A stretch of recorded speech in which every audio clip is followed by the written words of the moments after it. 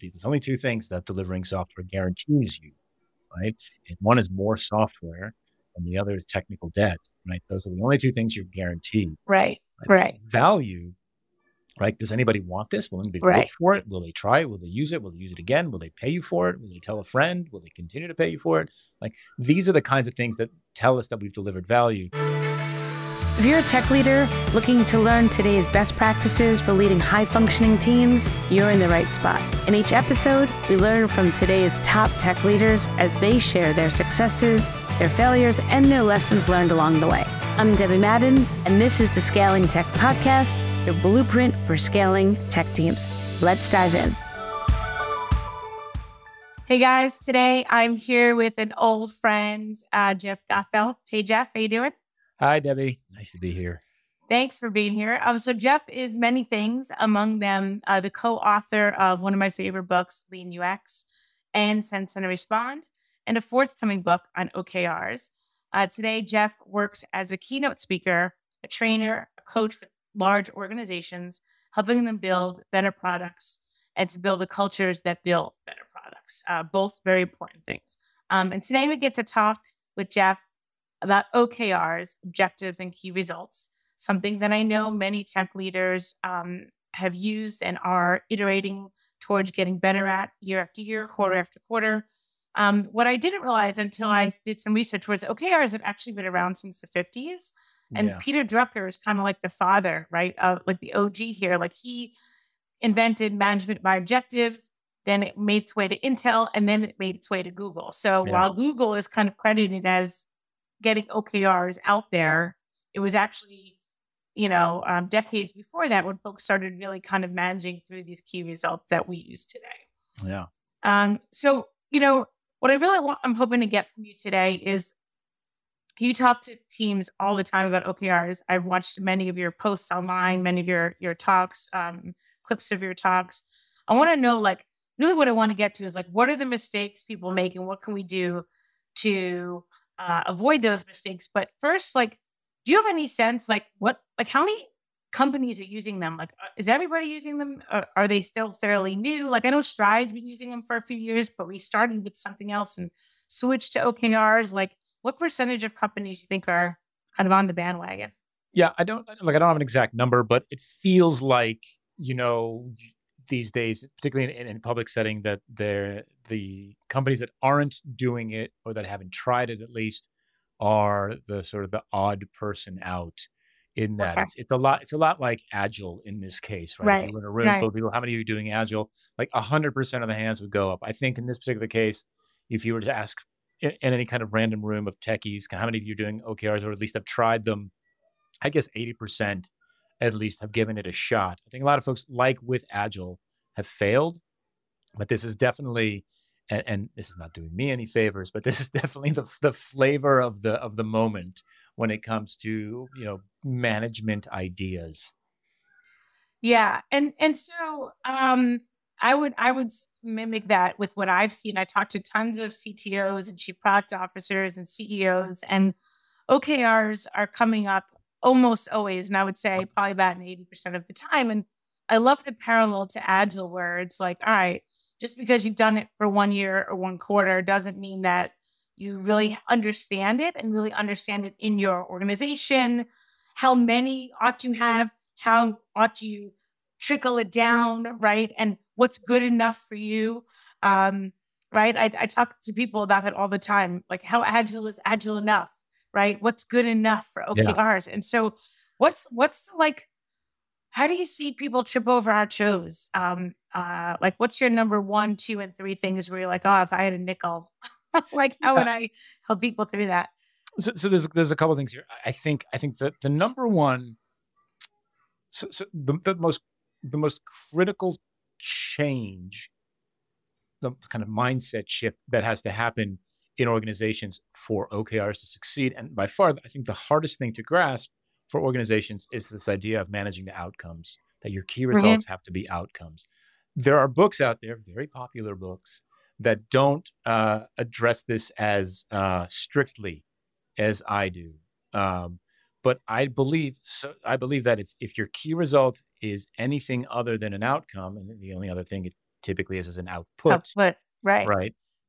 Then we really haven't changed anything. The change is your key results or outcomes. And to be clear, outcomes are measures of human behavior and hopefully the humans who are consuming whatever it is that you make. And so for organizations, this becomes this is the critical thing that makes this different. And this is the thing that makes this hard. And so that's the number one thing is to get folks out of this mindset that, if our objective is qualitative and aspirational and inspirational and, aggressive and time bound, right? So we Hmm. want to be the number one e-commerce destination for, I don't know, writing supplies Sure. in the United States or whatever it is, right? Yeah. That's what we want to be. We want to be like that's an aggressive, qualitative. What does number one mean, right? And the Right. key results, should be things like, the percentage of repeat shoppers, the average order value, the maybe LTV of a lifetime value of a customer or something like that, or customer acquisition metrics. But those are all measures of human behavior that tell you whether or not you're the number one, writing implementation e-commerce site in the US. What people tend to do though, and this is the first place where it gets hard is they'll say things like, well, we'll be the number one, online e-commerce destination for writing implements when we ship the new website, Right. or Right. when we've built the mobile app, or we've got the new call centers online, or whatever, right? And the assumption there, and it's an assumption baked in 100 years of management theory, is that the making of a thing necessarily indicates value in delivered to the market. Hmm. And when we were manufacturing things, and when you're manufacturing a physical product, that makes sense. Like I made a car, so and that's maybe even somebody even bought the car, then I've delivered Right. value to the market. But the delivery of software doesn't indicate. The line I've been using forever is that there's only two things that delivering software guarantees you, right? And one is more software, and the other is technical debt, right? Those are the only two things you're guaranteed. Right. Right? Right. Value, right? Does anybody want this? Will anybody look Right. for it? Will they try it? Will they use it? Will they use it again? Will they pay you for it? Will they tell a friend? Will they continue to pay you for it? Like these are the kinds of things that tell us that we've delivered value. And because we live in a continuous software world, the delivery of value, the delivery of software should be, it's not yet in all organizations, but generally speaking, it's a non-event, right? Right. I mean, Right. And I think that's interesting because teams spend so much time and money, they pour their hearts, and to then say it should be a non-event is kind of like it's heart wrenching. But what you're saying is, if you kind of state it in another way, um, you know, is it possible to deliver the software and also nobody uses your product? yes, Yes. 100%. Right, exactly. And I Happens all think the that's time. it. Right. And I think that's the kind of that helps me gain clarity around when I'm creating key results. Like if I tried to kind of pressure test them against like, okay, if I do this thing and the real thing that I want is there is no direct correlation, then maybe the key result is wrong. Maybe it's not outcome driven. Yeah. Right. So I get it. What are you thinking? Look, I mean, there's, when I started working professionally, we worked on something for 9 months or 12 months or 18 months Yeah. before we shipped anything. I worked at America Online where we literally had to print things on CDs, like Hmm. 15 million at a time. And so, Yeah. and then we would ship it and then we'd wait, right? Did we ship anything of value? Did it work? And so because we'd spent so much time on it, and because it was the next thing was like, hey, now we will print 15 million copies of these things and send them in the mail to everybody. We did have a party. It was not a non-event. Like Right. we got a T-shirt, Right. that had the name You of the get it. project on Yeah. it, and we had a real big party, especially in AOL's heyday. The parties were very nice. Yeah. Um, you know, um, but the reality is we didn't know if we delivered any value today. I mean, look, the statistic that we wrote about in Sense and Response. So Sense and Response was published in 2017, which means we did our research in 2015 and 2016.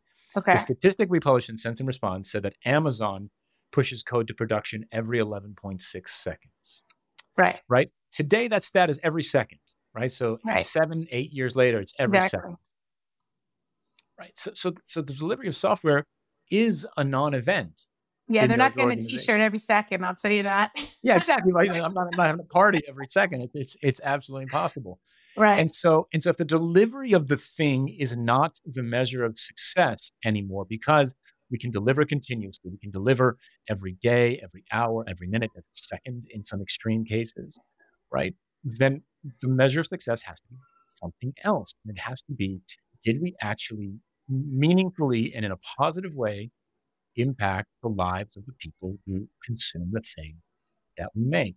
And so this is the first thing. So most organizations incentivize velocity or delivery of software, right? Output.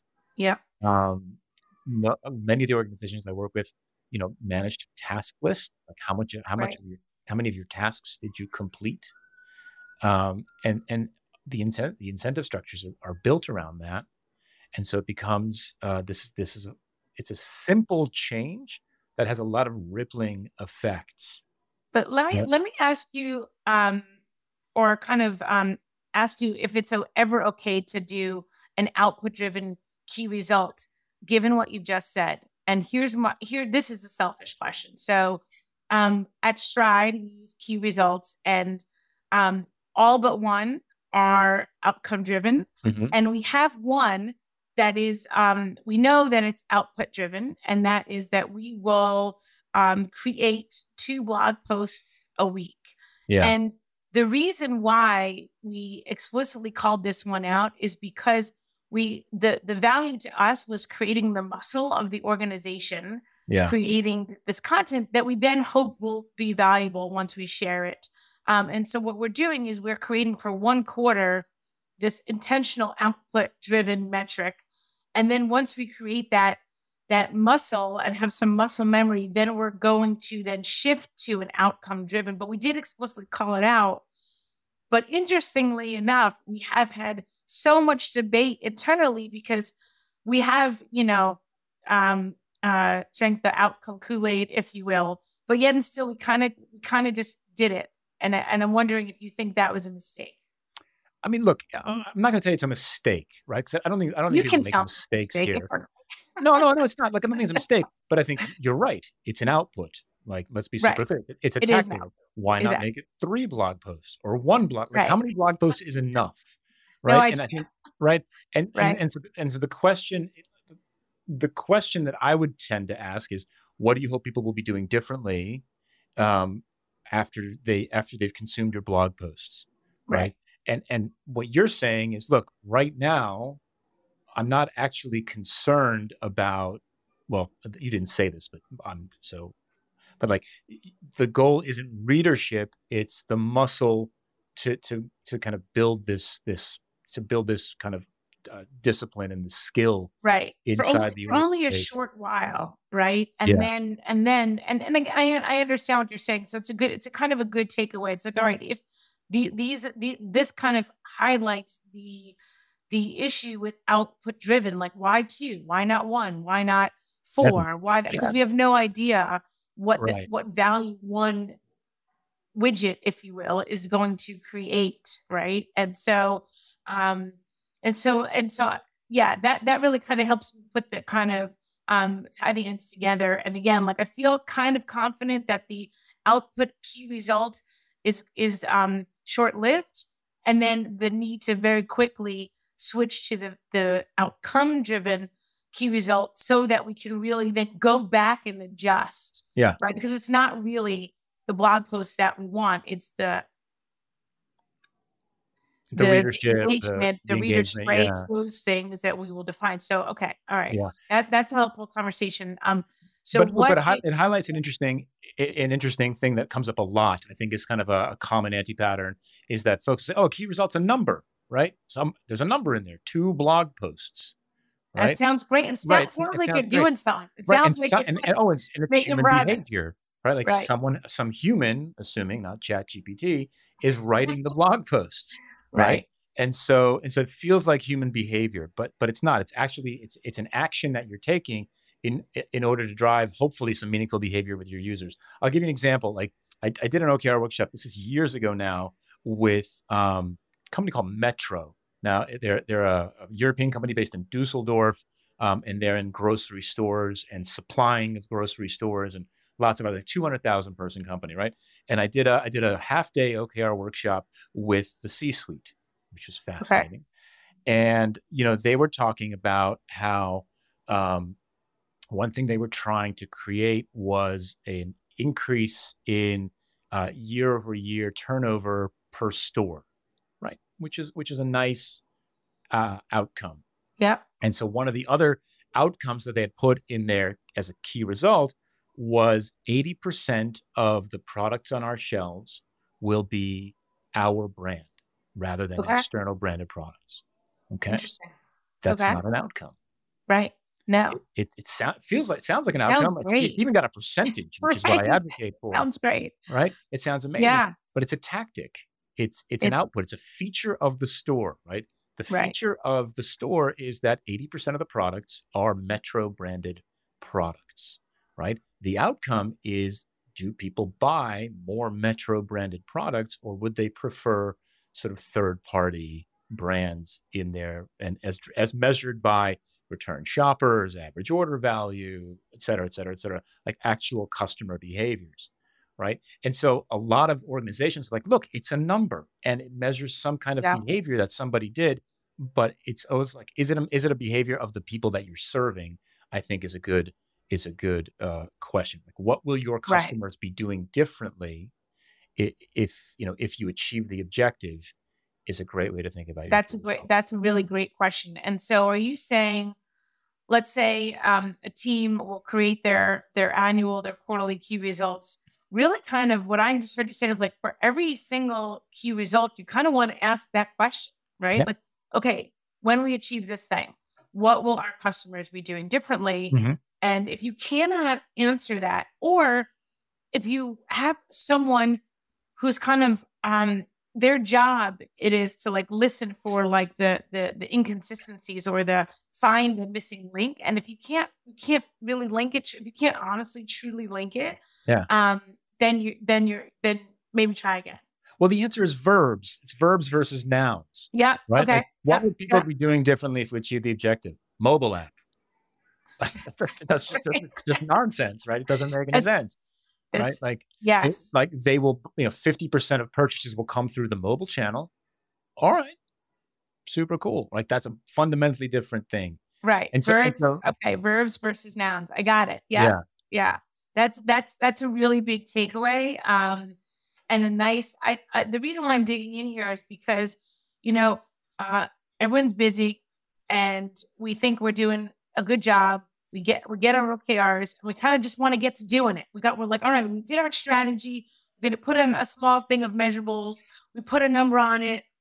Great, tie a bow and move on. Yeah. And I'm trying to dig into, avoiding the 6-12 months later where teams go, I thought we set the things. Why aren't the things happening? We set them. We set them and maybe we achieved them.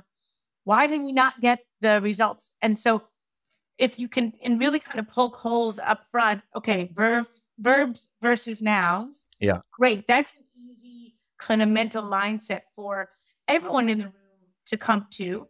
And then all it takes is one person to say, I think this one's not quite where it is. So, all right, that's great. So what else do teams get wrong most often? What's your kind of like let's do like one or two more kind of big things that you see most often?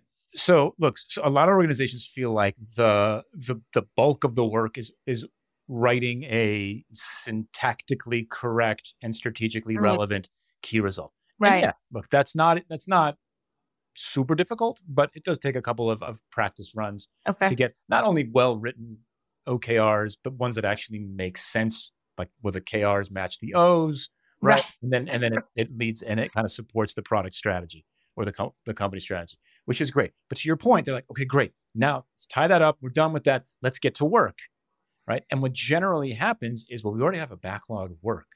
There's a Right. pile of it over there. So let's Right. just start doing it.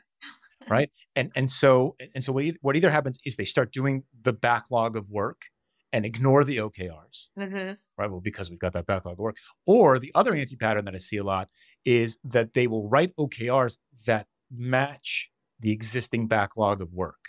Right. So sort of reverse engineering the OKRs to match the work you're already planning on doing so that we don't have to change anything. Right. Well, Well, that's I've seen this so many times, and one cause I've seen, I don't know if you've seen it too, is that like we already have enough on our plate.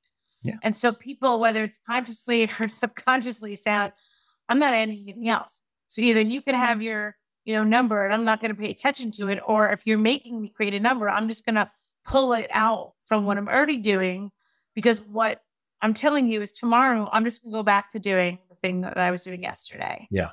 Right. And so, yeah, I've seen that. And so it's interesting that you've seen that as well. So how to resolve that without making because if you want a key result, you're asking teams to then either stop doing something, start doing something. How do you Yeah. rectify? Yes. So this is where it gets like, this is where the change actually happens. And this is why it gets hard, because people don't want to change. Right. So for example, right. So first of all,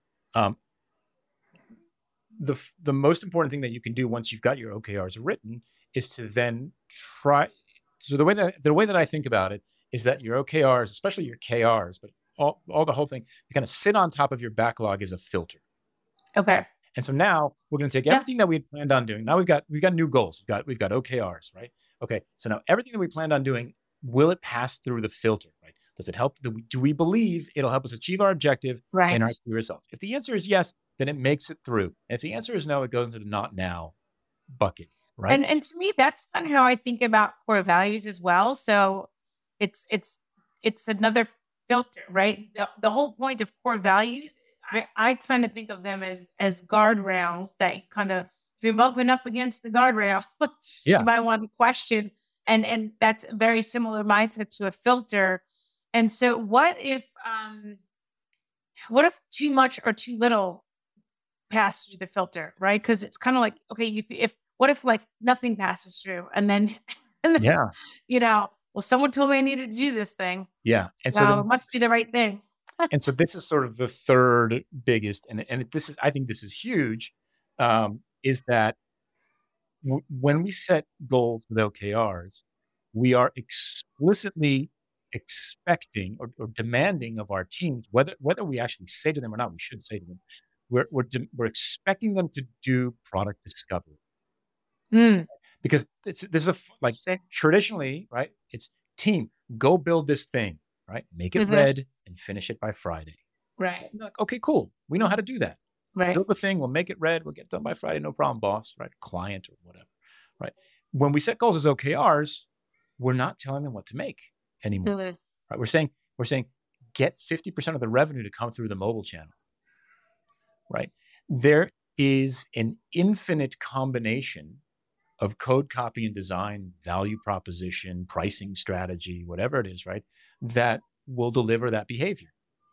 And the team is unlikely to nail it out of the gate. And so there should be an expectation that the team is going to do discovery work, learning work, experimentation, research, lean UX, whatever you want to call it, right? There's 1,000 different names, design thinking, right? Lean startup. It's all basically the same idea, is that we are going to make a series of assumptions about what we believe will deliver this behavior, and we are going to test those assumptions. We're going to Right. form hypotheses from those assumptions, and we're going to test them.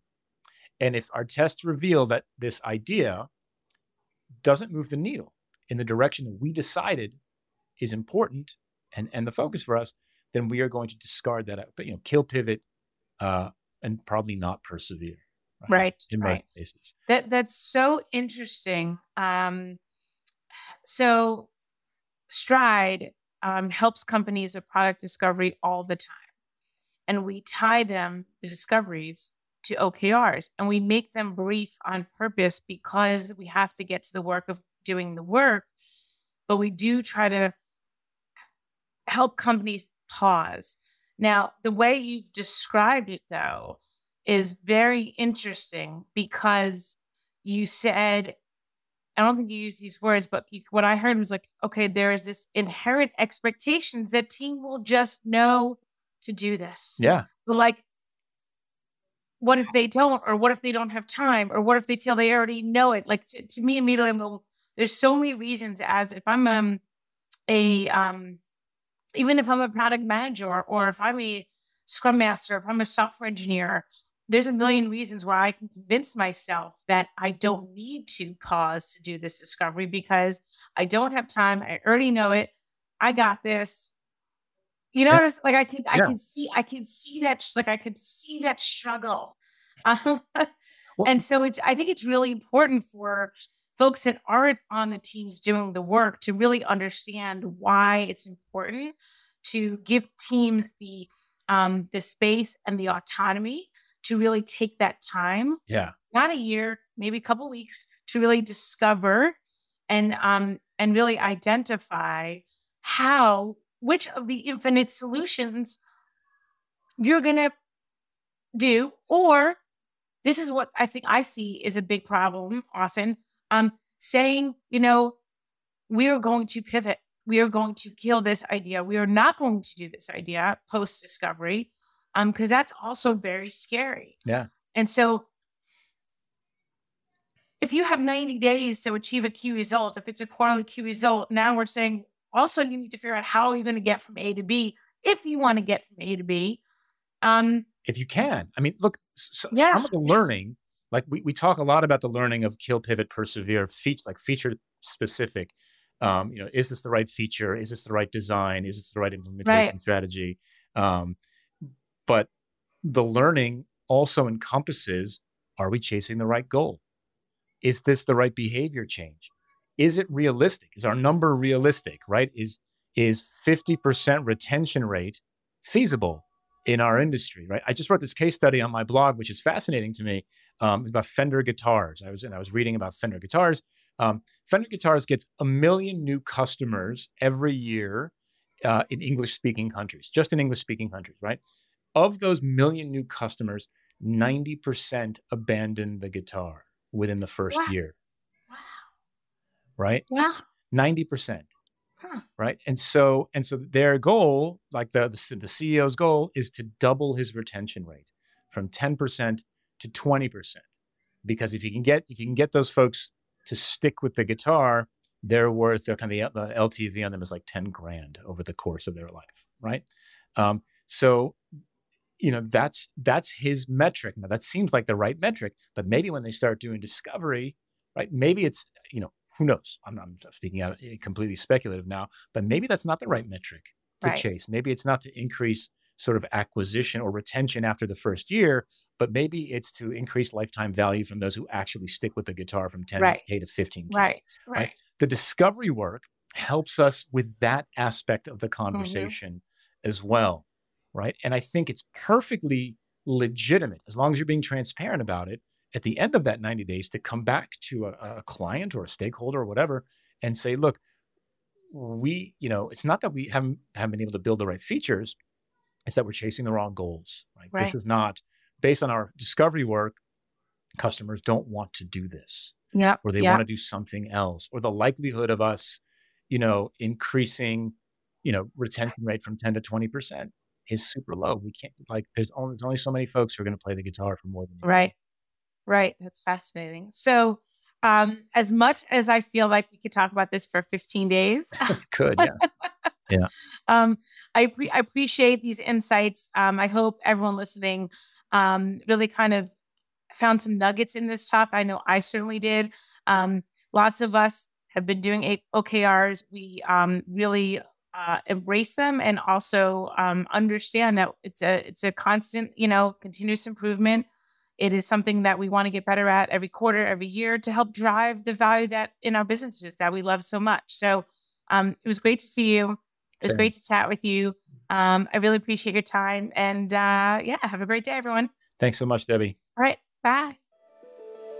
Hey, everyone.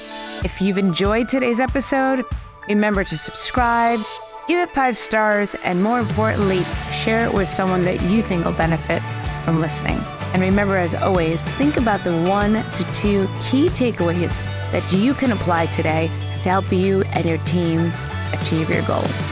Until then, keep iterating.